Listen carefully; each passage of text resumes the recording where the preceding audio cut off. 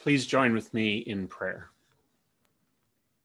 God Almighty, we give you thanks this day for the chance that we have to worship you and to come into your presence, to hear your word proclaimed, and to understand something new for us this day. Give us ears to listen and hearts prepared to be transformed by you and your Holy Spirit. Amen. I'd like to ask a question pretty often about how we describe things. And sometimes I'll ask how we describe something that we see. But today I've been thinking a lot about how we describe things we can't see. We're so good at describing things that we can see, but the unseen things are much harder to capture. Describing even the things experienced by those senses other than sight, that can be hard enough, like describing a sound or a smell. We can compare them to other sounds and smells, and we do that well. We do it all the time, in fact. But the unseen things, including our emotions, our feelings, our anxieties, our connections to the past, our fears and joys, and sense of safety and security, our connections of friendship and love, these are a little bit more difficult. They're sometimes a lot more difficult. Many of you are in professions that help people connect to these unseen things through counseling or through artwork, through music. We use these tools. We've come up with tools of psychology and therapy, as well as creative expressions to attempt in some way to connect with, process, and possibly even share with others these unseen things. Another way to look at this, have you ever had a gut feeling? That phrase always makes me laugh a little, but you know what I'm talking about, the unexplainable feelings we get sometimes about something. We rely on these feelings a lot. We rely on our intuition, perhaps intuition gained from experience, but also from somewhere within that helps us choose to go left or right. Or maybe we think of someone that we love and we decide to pick up the phone at a random time, and it turns out that they were in need of that very phone call. That's the unseen things that I'm talking about. The unseen things.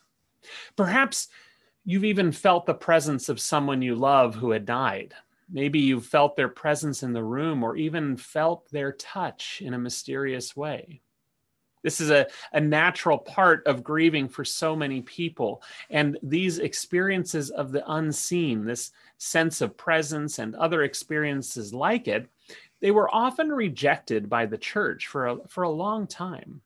But for those who experience them, it doesn't really matter whether the church rejected them, right? Their experience spoke louder than the dogma, and the church should be a place where all of our experiences, especially these experiences of the unseen, all of our experiences and each of our experiences should be able to be shared. And even more so, these experiences, especially these experiences of the unseen, these experiences that are separated from our physical experiences of life, these experiences help us to better understand what it means to journey through life as a person of faith, a person of belief in the unseen, a person reliant upon an unseen God in a world where we're surrounded by so many things that we can see, things that we can experience in our physical realm, many of them things that are painful and lead to suffering.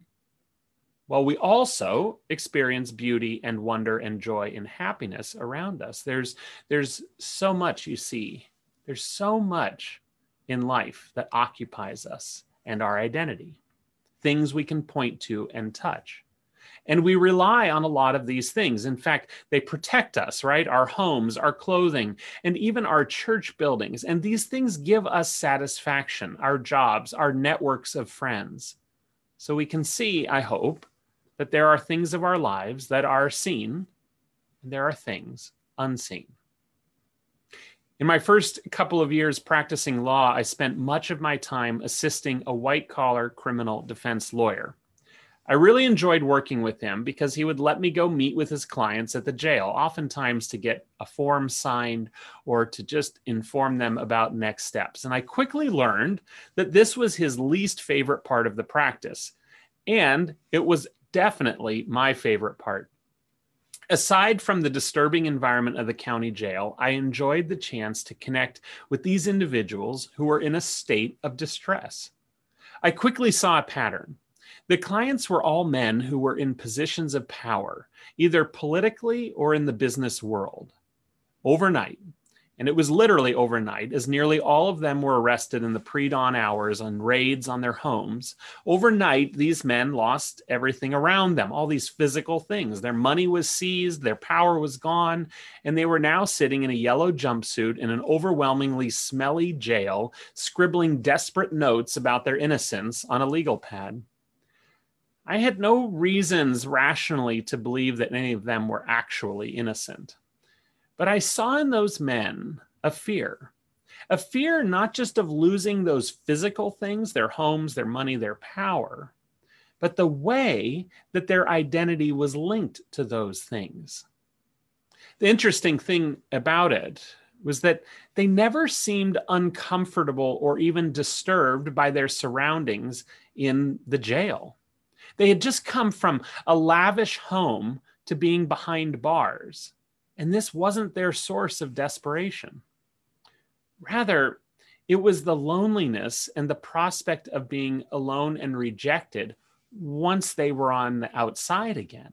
Really, the fear of losing their freedom paled in comparison with the fear of losing the people in their lives who they connected with those elements of their identity, the physical elements, which were disappearing fast right through their fingers. See, physical, the seen things, which become so much of our identity, can be lost in an instant, even if we're not arrested or a criminal.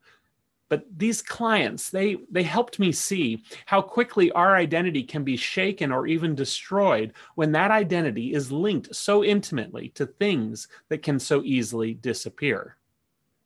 In our scripture reading from this morning, Paul is writing to a church and a people who are struggling with identity, and also a people who are suffering.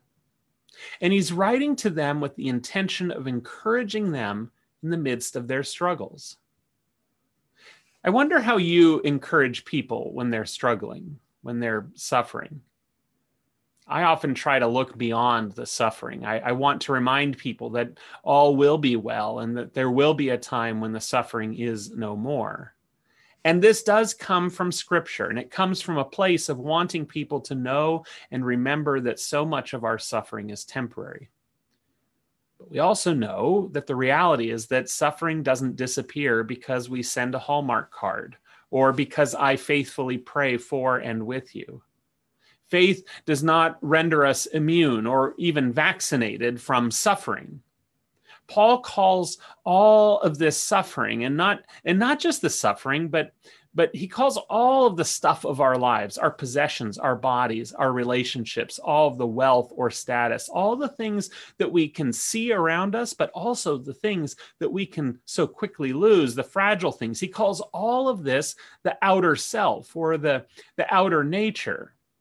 And so that's why he writes in the reading that our Paul read to us from the writings of the Apostle Paul, that even though our outer nature is wasting away, our inner nature, the unseen, is being renewed day by day. See, Paul is realistic, and he acknowledges that our lives will not be without suffering, and they will not be without loss. And so he has us look around us, look at the things that are important to us often, and recognize that they're flimsy. He uses a word that is best translated as tents, like fabric camping tents. He says, these things are like tents. They provide something, but they're not secure. These physical spaces with which we identify, like our homes, our bodies, our churches, and even our cities and nations, but also our social networks, our cultural understandings, all these things are earthly tents. And Paul says that these earthly tents are insecure. But there's good news. There's this strange encouragement that amid all of the insecurity, there's a security found in the one who gives us a building. So differentiating that word tent from building gives us a building from God, a building that isn't made by humans' hands, but by God. A building that the Holy Spirit creates within us and among us through faith and through God's grace, and that within this building is God's justice and mercy, and that our lives can be the way by which God's justice and mercy flourish in the world. And you see, whatever we have that is fragile like that tent, the tent made from human hands, all of that, whatever it is in our lives, it pales in comparison to the solid, strong, sure building from God. Paul writes that because we know that the one who raised the Lord Jesus will raise us also with Jesus and will bring us into God's presence, because of all of that, we have the confidence to live in a way of faithfulness.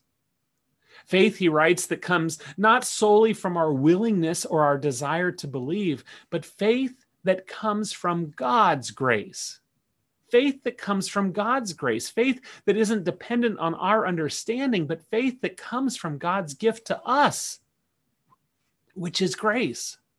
Grace that is that very gift of the unseen comfort and the unseen reassurance of God's eternal work. God's work that was present at the start of creation, and God's work that was on the cross and on the empty tomb, and God's work of grace given to you and to me so that our lives could be transformed.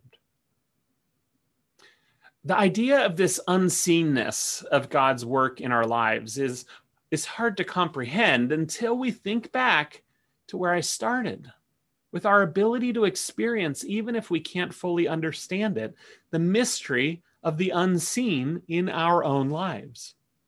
The way we feel about a close friend or a loved one. The way that an uncontrolled smile or even tears come upon us, that intuition that nudges us. We're more familiar with the unseen, and we're even familiar with making the unseen seen. We're familiar with taking inarticulable experiences of the unseen and bringing them out into the world, connecting our experiences of the unseen to our experience of the world. This is what happens when we're willing to experience and be transformed by God's grace, that we might, each of us then, experience a further transformation. From a focus on our own preservation, from our own self-interest, from our own protection of that fragile tent, a shift toward the interests of others.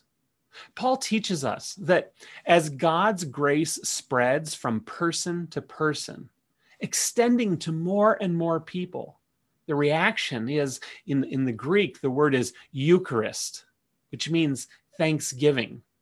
So when we experience God's grace in our own lives, when we allow God to work in our inner self and acknowledge God's grace in our lives, our response is to give God glory, to live in that house that God has built, the house of justice and mercy and righteousness and love.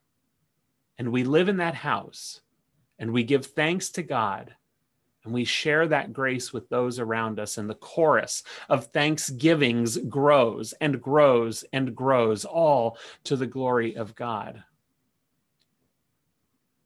And in all of this, we do not lose heart, Paul writes. We do not lose heart, even though our outer nature is wasting away. Our inner nature is being renewed day by day. And this is grace. Grace, God's gift at work in us, in you and me.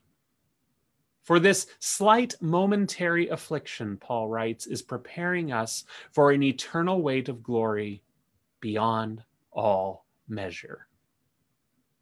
Thanks be to God. In the name of the Father, and of the Son, and of the Holy Spirit. Amen.